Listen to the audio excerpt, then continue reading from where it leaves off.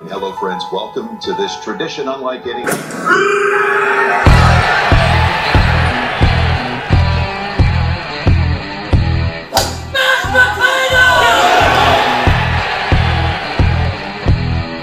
Light the candle!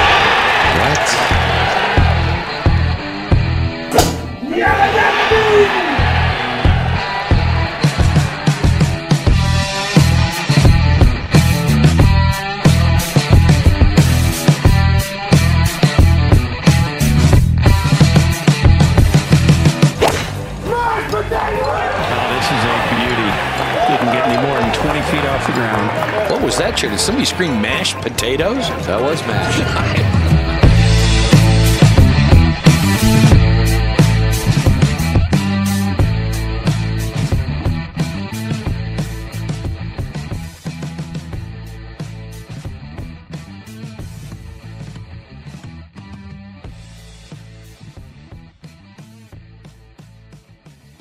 What up, everybody? Welcome into another episode. I believe we're getting pretty close to 50. I think this is 48 of Big Drive Energy, brought to you by DraftKings Sportsbook, America's top-rated sportsbook app. I am your host, Spencer, a.k.a. at Big Drive Spence, here with my brother, Big Drive Mitch. Mitchell, how you doing? We're doing a pod from my office today, so it's kind of interesting. First time we've ever done this, so. Yeah, I'm just chilling. I've been at work since like 5:30 this morning, so had a little bit of Monster, and I'm ready to rock. Let's do this. I love it. So, what we're going to get into today, a lot of stuff happened on the PGA Tour this last week. We almost took home a dub, and it kind of felt dirty, but then we ended up losing. Colin Morikawa couldn't hold on.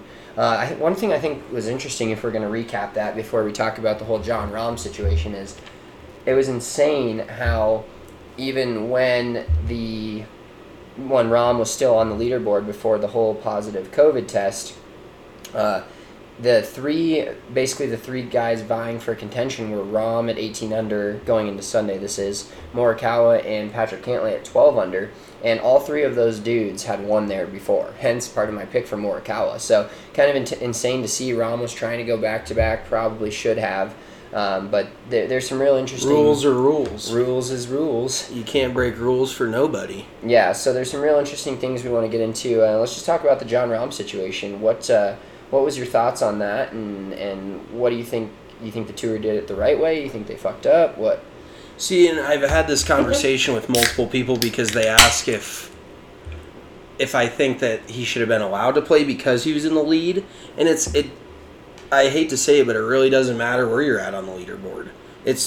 They drew a line in the sand at the beginning of this whole thing, and they can't waver from that, because when it's just opening a whole can of worms that they don't want to deal with. Who are you going to say can play and can't play? You know, he's got a 6-stroke lead. Everyone was like, send him out first thing with just his caddy, no spectators. It's like, it doesn't work like that. You get fucking COVID, you got to sit out. What a lot of people don't know is if you have a positive COVID test on the PGA Tour the week that you're supposed to play, you automatically get a check for $75,000. So, Jon Rahm didn't quite win the $1.7 million, so he's probably going from like a Ferrari Enzo to like a nice mid-class Lexus. This is what he made last week. So, he's still doing okay. He's still got that 75 G's in his pocket. But Rahm is definitely one of those guys where he's in the stage of his PGA Tour career where it's not about money for him. The 1.7, just toss that in there. He might not even notice when it hits his bank account. But it's about wins and about legacy, about becoming the number one player in the world and being like your stamp on golf as a whole on the PGA Tour. And so I think that was the most frustrating thing for him, because he was going to cruise to victory. He's up by 6 shots. It wasn't like it was tight. And everybody's like, oh, he socially distanced himself from the field. Well, what you should have done is socially distance from the person that had COVID. Maybe just don't hang out with them. And then, so what I heard, this is actually hilarious.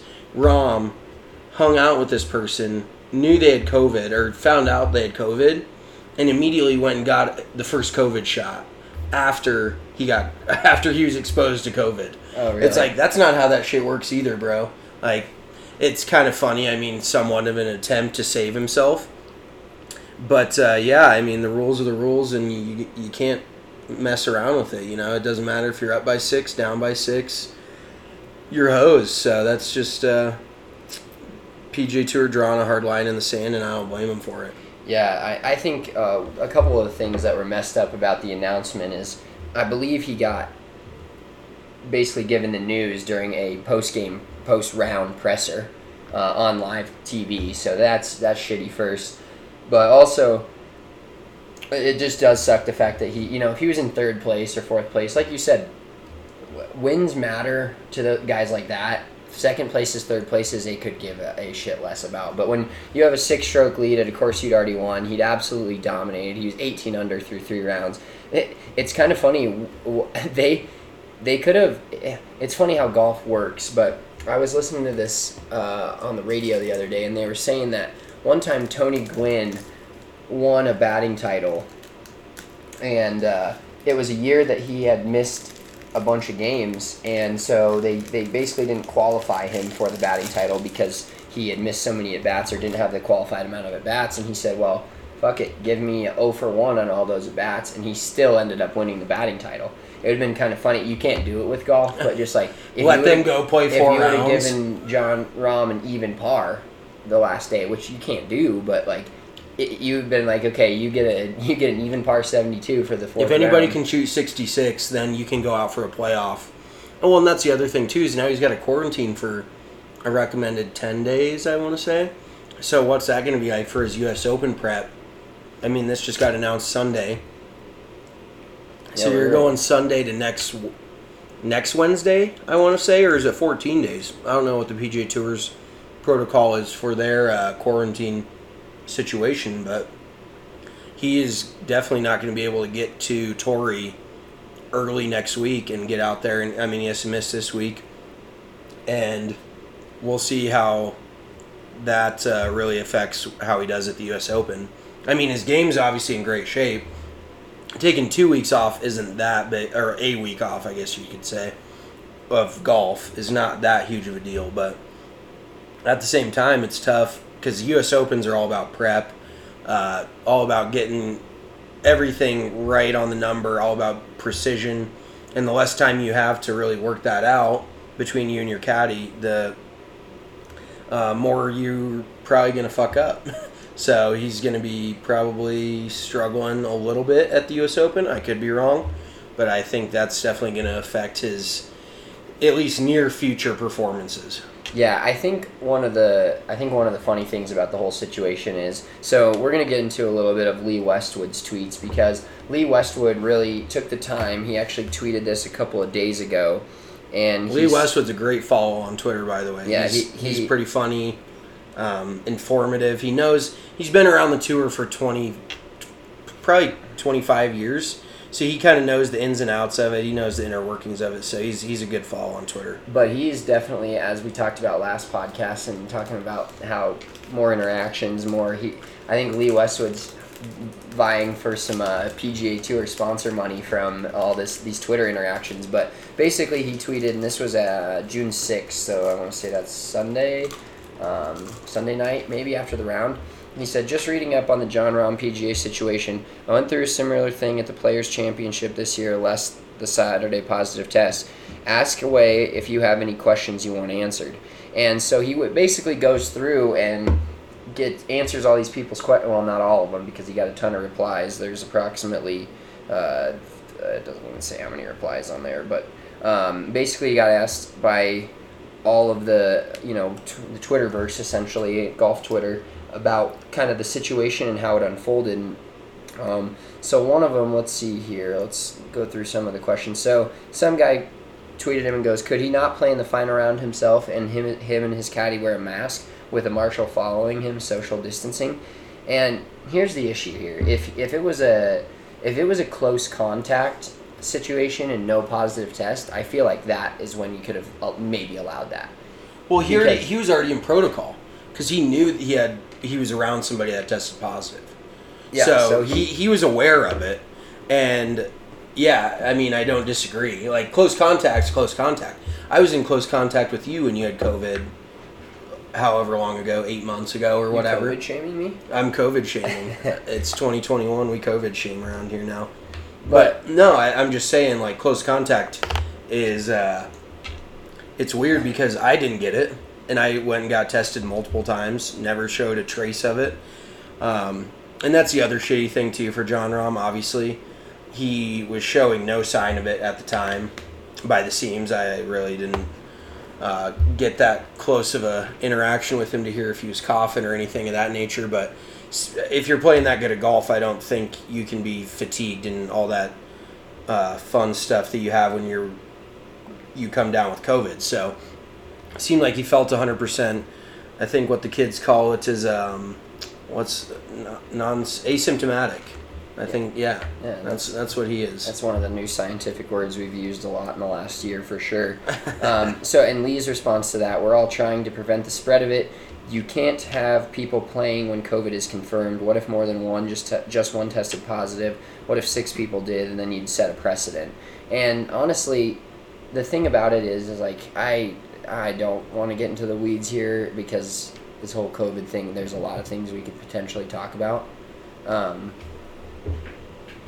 And how much it affects certain people, but that's not really the crux of this argument and where you need to be with this. If somebody has it, you basically have to act like they're going to get sick and be in the hospital, because if you didn't, then this would have spread way worse than it already did, which is, I don't know if it's even possible, but they're like the whole asymptomatic thing, like you can't try to spread it to somebody else because then somebody else gets, and I know the whole arguments, some ways have been athletes are not near as, what's the word?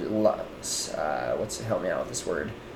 Susceptible to having, like when they have COVID, to being extremely, in danger for their lives and having to go to the hospital. But it's not entirely out of the question either. It's so random on people that are healthy versus people that are not healthy. You have to assume worst case scenario. Yeah, and you can't assume they're going to be fine. That's what got us into this mess, right? To begin with. So yeah, it's definitely erring on the side of caution is the play there.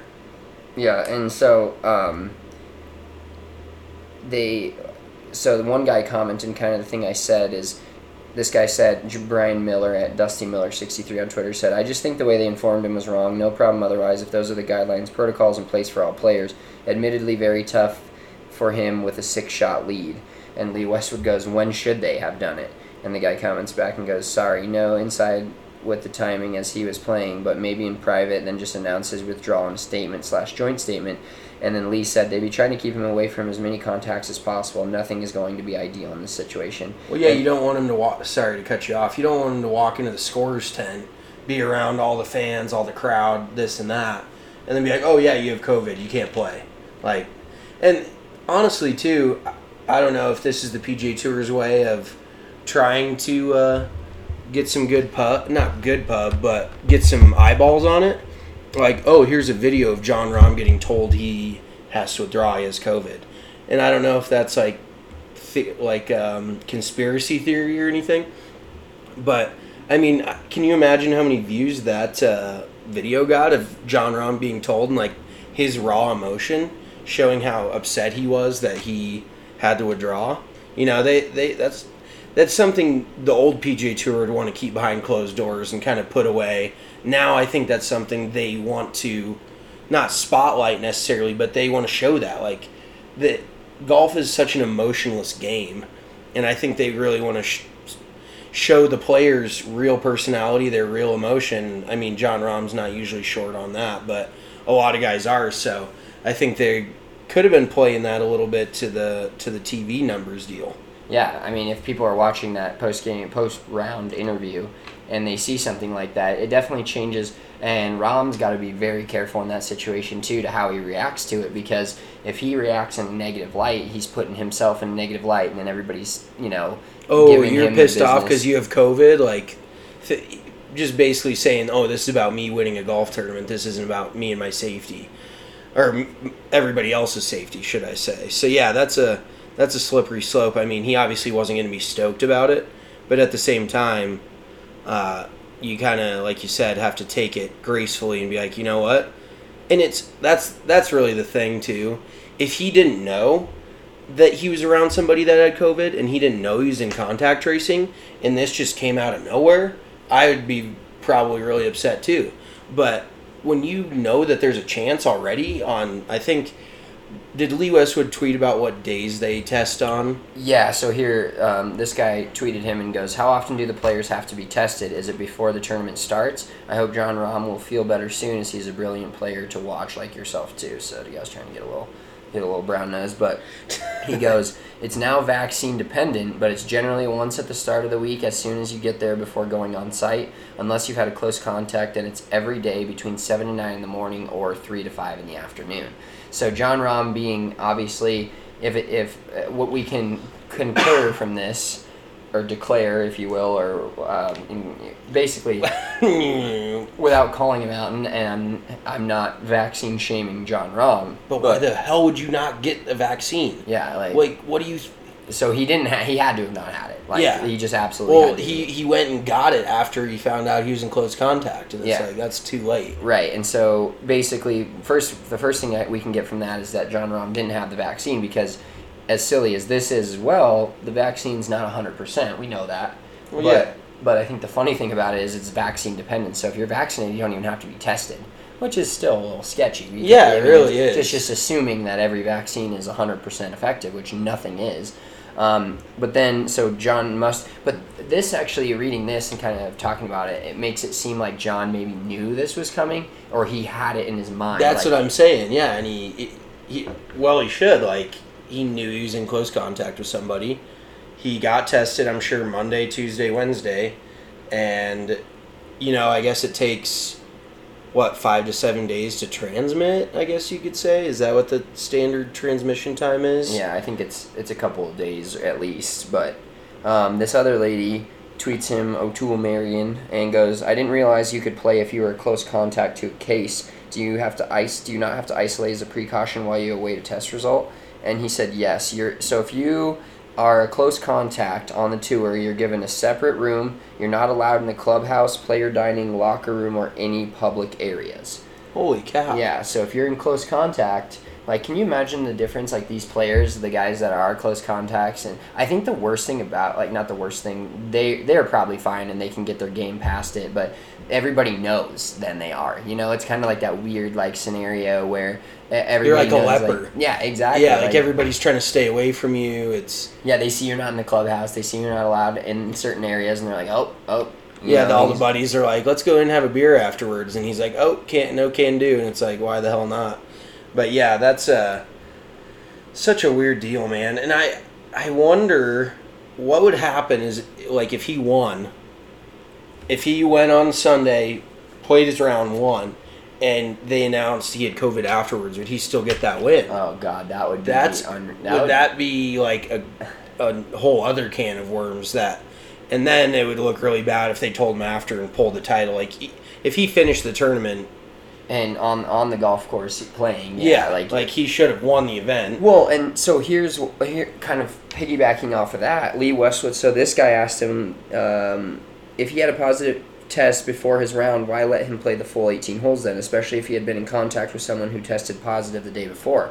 And Lee said, "The test was before the round. The results take 2 to 3 hours. The second test is done on the same sample to be sure it's not a false positive. Takes another 2 to 3 hours. That's why they informed him at 6 o'clock after the round." So that's actually a really interesting point. What do you think I think they would have given him the title. I think they would have had to have. Yeah, I don't think you could have done anything else, but yeah, that is a tough thing too, because everybody's like, "Oh, false positive this, false positive that." So it's good to know that they actually do a second test on the first one. And I think testing, I mean, this has kind of gone down a little bit of a political road. It's not really our goal, but I think testing has improved drastically since even middle of last year when they started doing this. And I remember I think it was Cameron Champ. He tested positive the morning of the event, so he was forced to withdraw. And this was sometime middle of last summer. He did 3 straight tests in like a 3-hour span after that, same day, all negative. So then I would be pretty steamed. I mean, given Cameron Champ's background, there probably was a decent chance he wasn't going to contend, and he would take that $75,000 check. That's a decent cut for not doing anything that week and going home and sitting on your couch for a few weeks. But now I think the testing is in the spot where they feel pretty confident in the results they're giving him, and for everybody crying false positive this blah blah blah, who cares, dude? That's the results that came down, and it's just one of those things that sucks. Like, you never want to see that happen to anybody.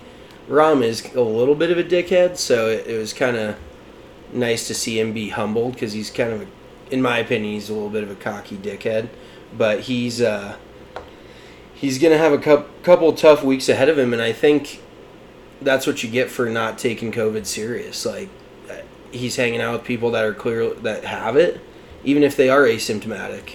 So I think it was a tough lesson to learn, but I'm sure he's not going to go doing that shit again for sure. Yeah, and I think depending upon where all these people live that are tweeting Westwood, I think the people that are like, just let him play by himself. Actually, one funny tweet to come out of this is somebody's like, they should just let Rahm finish the tournament because he's already socially distanced himself plenty from the field. I mean, 6-shot lead when you're basically 6-shot lead in this, and you're 18 under. He was just lapping everybody. Yeah. Which that's what makes this such a big story, in my opinion. If he was at 10 under and in third place, and somebody else was at 18 under, nobody would have. This would be kind of a. Yeah, it'd be an afterthought. Mm-hmm. It really wouldn't be that big of a story. But I think that's enough of the Jon Rahm talk. So we did have some good picks last week. Yes, we did. We had some very good picks. Justin Thomas really bent me over on Sunday. Wasn't a big fan of that. He shot, I think was he even, or he was 2 under.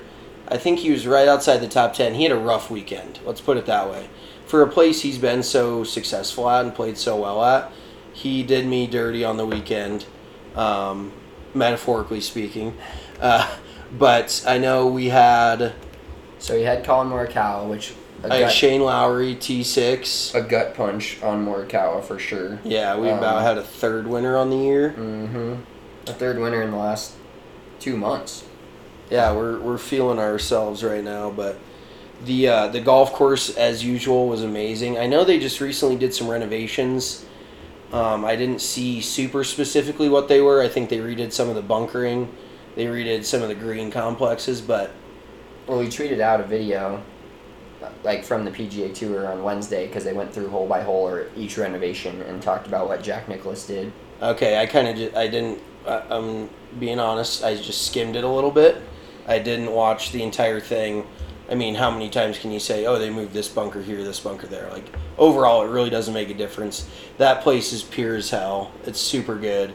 The greens always look so amazing, and those par threes are so challenging because they've got these diagonally cut greens and they're over water, so you have to not only control your distance, but you also have to directionally control your shot, because a 180 shot to the 180 yard shot to the left side of the green is like middle of the green.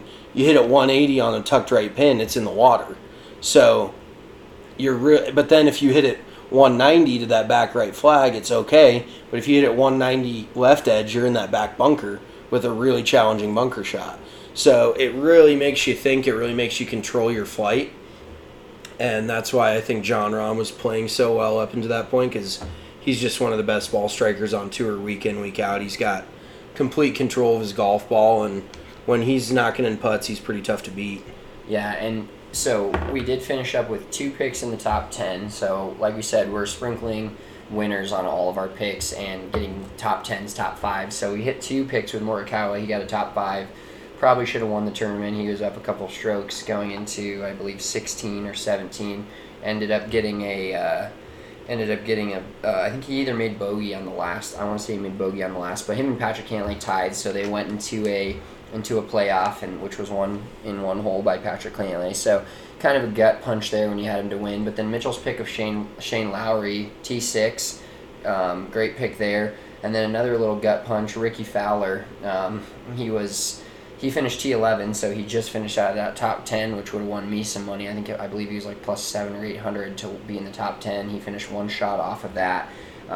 Pretty disappointing 75 on Saturday, which kind of took him out of the running. He did shoot 70 on Sunday to get close. I was really hoping for like Siwoo Kim or Aaron Wise coming down the stretch to make a bogey and get Ricky into the top 10, but didn't happen.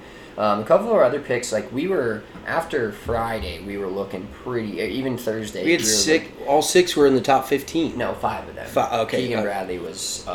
I'm sorry for all those of you that I listened to my Keegan Bradley first round leader pick. I believe he shot like pretty close to 80.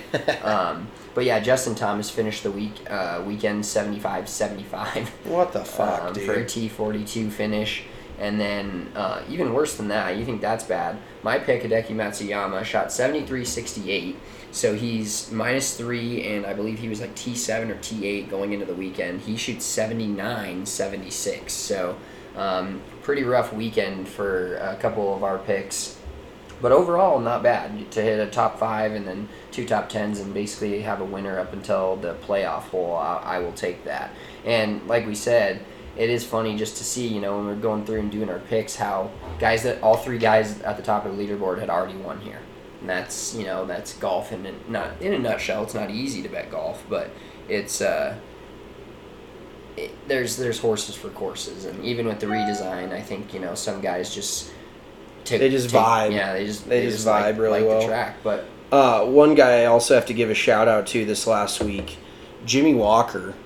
Shot 65 on Sunday. Yep. He backdoored the hell out of a top 10 because he was 1 over going into Sunday, finished at 6 under. So that just goes to show you one really good round. I mean, that round was really, really nice, but he hasn't had a top 10, I want to say, since 2018. A top 10.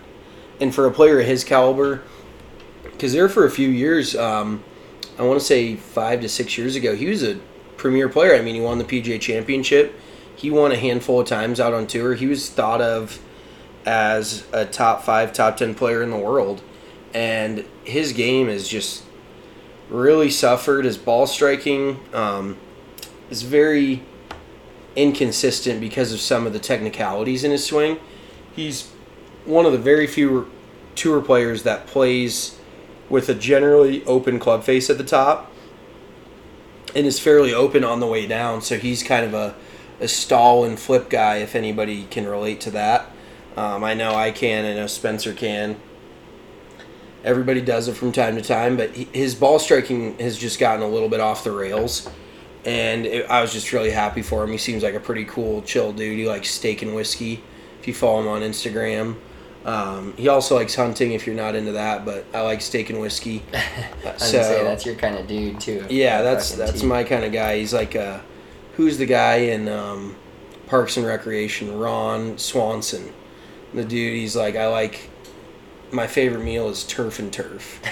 A ribeye and a fillet. That's my jam. Yeah, I could do that for sure. But Jimmy Walker's just super cool, down to earth dude by the seams of it, and happy for him to get his game back going, because he posts on Instagram. He's like, I don't know, the way his game was going, he said he didn't know if he was going to keep playing, like if he was going to keep doing this. He may have just hung it up. So glad to see him get back into the top 10, and that's all I've got on Jimmy Walker. Yeah, well, we've seen this. I think isn't Patrick Cantlay now the 4th player to win twice on tour this year? I think so. I believe he is, and we've seen that this has been a trend the last couple of weeks with guys winning that have already won on tour this year, and stacking up a 2 championship season on the PGA Tour is a pretty solid year. Another guy that was up there, and to answer my own question from I believe the day we talked about the PGA Championship when we were live at the bar, is Ricky Fowler back? And I think we can fully say that he's back now. I don't know if he's back, but he's trending back. He's kind of like Jordan Spieth was like 3 or 4 months ago, right? Or 3 months ago at the Phoenix Open, when he had that one crazy hot like 63, and everybody's like, is he back? And he didn't end up winning. But I think Jordan Spieth's back and Ricky Fowler's back are 2 separate things. Because Ricky, career-wise, I mean, he's never won a major. He really hasn't won that many times out on tour. He's more of just that dude that's like a face. And I think people look at him as more of like a brand in golf than they do a player in golf, if that makes sense. Oh, Ricky Fowler's in more commercials than 90% of the players that are ranked ahead of him on the tour. Yeah. Oh, 100%. I mean, right now he's ranked 126 on the tour. And I don't blame the guy. I mean, he's making millions of dollars off these ad deals. He's just kind of taking advantage of his likeness. And one thing I was going to say earlier when you were talking about all these guys on social media trying to bolster their following and stuff, it's like, do they want them to turn into like social media celebrities? Like really push that narrative? And I mean, if they're throwing out that much money, if you're like on the cusp of being on tour or not on tour, Max Homa, and we've talked about Max Homa, but being like Max Homa, it actually sounds wild, but I would take a page out of his playbook if I was kind of a random dude towards the bottom of the top 125. I would try some unique way, even like us with our TikToks. We are trying to find a niche of following in order to promote those TikToks in order to get bigger numbers. Also, follow us on TikTok. Follow us on the TikTok, DNVR_golf. I feel like we really have found our niche, and I feel like we're getting to the point where it's like, yo, we're getting I think we have like 10,000 views on our last TikTok. We've had 35,000 on our one before that, and believe us when we say this is an honest truth. We could do these week by week. I mean, we could do these We daily. are going to do well, these we week are by going week, to, yeah. but I'm saying we could do these daily with the amount of stupid shit that we hear day in, day out, just from random people. But yeah, I think we're going to start looking for houses in Miami, maybe in Hollywood. We're going to be part of some sort of TikTok house, apparently. Yeah, we're going to be... Our views are through the roof, so give us a follow there. But no, I mean, I really do think these guys should take advantage of that, and there is this is just the direction the world is moving. Everybody's on the internet. Not even the internet. Social media, these apps, Twitter, Instagram, TikTok. The more exposure they get, the more they're likely to be watched on the PGA Tour, which bolsters the PGA Tour's numbers, and everybody kind of wins. So I definitely don't blame them for going this route, but like guys like Ricky Fowler, he walked so everybody else could run because he's been doing this for years. Yeah. He's been pimping himself out, for lack of a better term, to all these commercials, all these different ad deals, and he's made a really good living. And that's where you kind of run into a problem. Ricky, like, I know he wants to win, this and that. He's married to an Olympic gold medalist. He's got tens of millions of dollars. He lives a relaxed lifestyle. He's got great buddies out on tour. And ego aside and legacy aside, he's living the fucking dream. So really, like, what's the motive to get back? It's all self-motivation.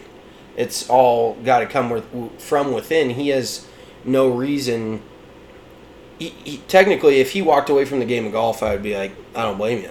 Because he could still do commercials. He could still do all that. I'm not saying he's going to do that, but a lot of these guys could do that if they really wanted to. They've got the money to. Yeah, and it's about making money. And speaking of money, DraftKings Sportsbook is not only our favorite. Spencer is champing at the bit for that one. He's ready to roll. DraftKings Sportsbook is not only our favorite sportsbook app, but also America's top-rated sportsbook app. So log into DraftKings, use that promo code DNVR, get signed up, because they're giving you the chance to win $100 off of a $1 bet. So all you have to do is pick one basketball team that's still in contention. Right now, the Brooklyn Nets are looking good. They were just up by 49 against the Milwaukee Bucks. So you want to pick the Brooklyn Nets, do it. All you have to do is bet $1 and you win $100 in site credits, which you can use on our sometimes good, sometimes horrific golf picks. I did just cash out. Well, I didn't cash out. The bet cashed out itself, but my Nikola Jokic MVP bet, so my account's looking pretty flush right now. I'm going to go in on some golf bets this week, which we'll get to here in a little bit, but download the top-rated DraftKings Sportsbook app now and use that promo code DNVR when you sign up, and you have the chance to turn $1 into $100. Bet on any basketball team of your choice to win the next game, and all they have to do is win the game. Nuggets vs. Suns tonight. You claim $100 in free credit. Promo code DNVR for a limited time only at DraftKings Sportsbook. You must be 21 or older, Colorado only, new customers only, and the wager is paid out in site credits, which are just as good as money once you win more bets. Restrictions do apply. See DraftKings.com/sportsbook for details. And if you have a gambling problem, please call 1-800-522-4700. Speaking of gambling problem, we both have one, and we're going to get into some picks for this weekend. So I'm going to log into my DraftKings Sportsbook app. I've already got my bets put in. It's the Palmetto Championship at Congaree. Out in South Carolina. South Carolina, so Kisner. Yeah. Kisner's from there. Is that your pick? I'm not picking him. I'm just saying he's getting the pre-round interviews already. I'm totally rolling with South Carolina guys, and I can name you 3. Okay, give them to me. We'll find them on the DraftKings Sportsbook app. Well, so if we're just rolling South Carolina guys, and just for reference here, listeners, this was formerly supposed to be the Canadian Open. This, as of 2019, but Canada's all fucked up and shut down due to COVID. Like, their restrictions are borderline obscene at this point. I think golf courses in Ontario are still closed. Like, completely. Can't even walk, can't do nothing. They can't play golf. So, they basically, this is an alternate alternate tournament to the Canadian Open. So this is the inaugural year of the Palmetto Championship, and the field is not crazy strong. I mean, I would say Dustin Johnson's playing his U.S. Open warm-up. Yes. Because he hasn't played in a few weeks. And Brooksy's in it. Yeah. Are you talking about Bryson, or are you talking about... I'm talking about Brooksy. Well, Brooks, that's Brooks. Brooksy. Oh, Brooksy is Bryson. Yeah, okay. yeah. I don't know if you guys saw that. We actually tweeted it out, but... last week they actually had Bryson had people on the course and policemen on the course. Basically, anytime he got called Brooksy, they were escorting people off the course. That's how serious that dude is. But we could go on about Bryson for hours. I was going to say real quick, did you see that video on Instagram at Kapalua this last week playing, and I don't really know how he did this, and I'm shocked. I haven't heard about him getting in trouble, but I would be shocked if he wasn't in trouble. He went into Bryson DeChambeau's locker at Kapalua and wrote in the back of it, "Let's go Brooksy." So next time Bryson gets there in January, he's going to open the locker. They'll probably paint over it by then or whatever if they see it. But how funny would that be? Just absolutely living rent-free in Bryson's massive head. Somebody writes, never playing Kapalua again. Well, he's going to win, so that he's not Bryson, whoever did that. Oh, yeah, 100%. But I thought that was pretty funny, and I mean, it is getting a little petty at this point between those two, but I'm here for it. I'm not above drama. You know, everybody likes a little good drama in their life, especially in the game of golf. Like, everybody just looks at golf as so boring and so blah. So the fact that there's a little bit of a mix-up, I mean, maybe we throw some boxing gloves on Bryson and Brooksy.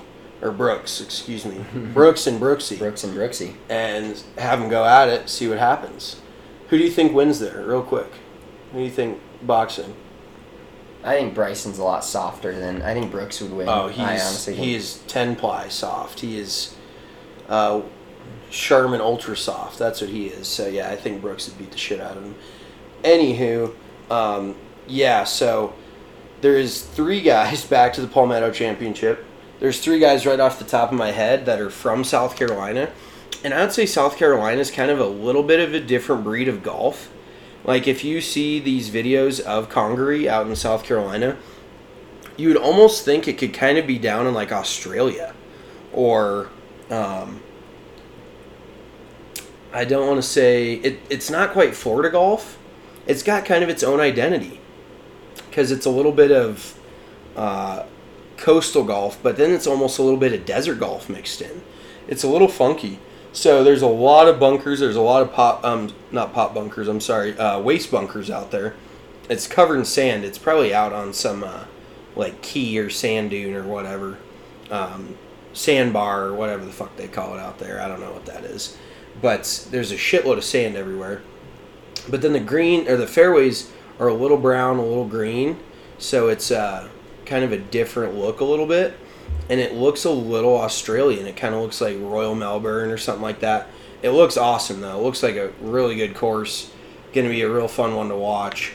So the 3 players that I know are from South Carolina are Dustin Johnson, who is odds-on favorite to win this week, plus 750. I think we've had considering Rahm, and then the week before that, I think we've had 2 odds-on DraftKings Sportsbook favorites win 2 tournaments in a row. Wow. I'm pretty sure. That's pretty impressive.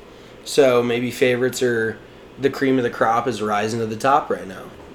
So DJ plus 750. He's doesn't have great odds, but he's from South Carolina. He's rolling into the U.S. Open. So let's get this clear so we can. Are these your picks? Yes, I will. Dustin Johnson is your pick. One of my picks is Dustin Johnson, and that's so unlike me.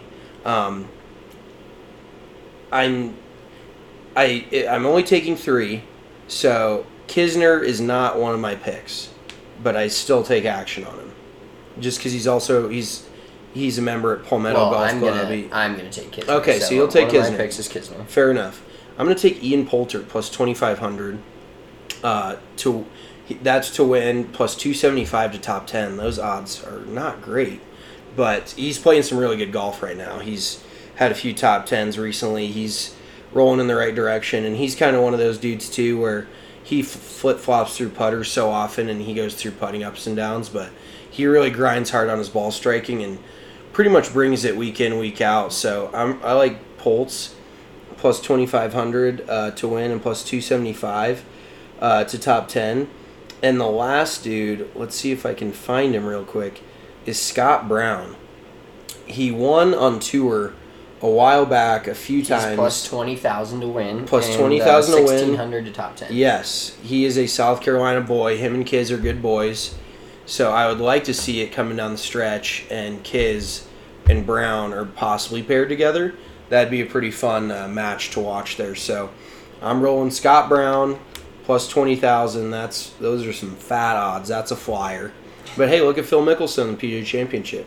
Crazier shit's happen. Flyers happen. Flyers happen. All right, so I thought my pick was a flyer. So you've got basically DJ, Kisner, and Brown. No, you have Kisner. No, DJ and Brown. And Poulter. Yeah. Okay. So I'm going to take a flyer here. Final answer. He's plus 10,000 to win the tournament, plus 900 to top 10. Camilo Villegas. Villegas. I think Spider-Man. He's played some good golf this year. He's been leading. He's kind of like got the Keegan Bradley syndrome where he's been leading early in tournaments and not been able to finish it off. But I don't know. I just got a feeling about the guy that gets so close to the green. He's basically on it or part of it. He's plus 10,000 to win, plus 900 to top 10. And then I've got Kiz, of course, who is plus, let's get the exact odds, plus 4,000 and plus 400 to win and top 10 respectively.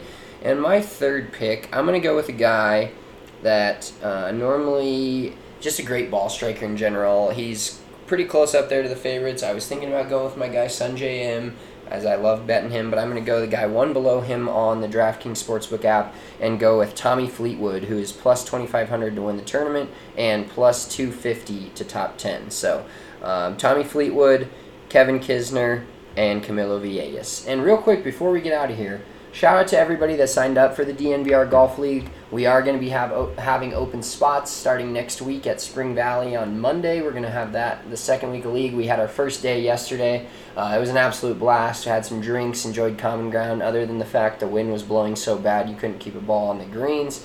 So we're hoping for a better late afternoon here at the Valley of Fun next Monday. But appreciate everybody that signed up for the DNVR Golf League. It's gonna be a blast every week. You're getting to play 9 holes. I got to play with JC and Michael Harrison and Eddie, and just fun to play with different people I've never played golf with, and kind of share some stories, share some laughs, share a good time. So appreciate those who all signed up, and we'll get some spots out for each week of league coming up. We got a few cool courses, including the Valley of Fun, but Red Hawk, Fossil Trace, and Common Ground again, where hopefully we have less than 60-mile-an-hour winds. I took a couple X's, I made a couple birdies, and it was all in a 9-holes day of work. So appreciate you guys all listening. As always, follow us on Twitter at DNVR_golf. I am at Big Drive Spence. He is at Big Drive Mitch. Until then, we will talk to y'all next week. Peace.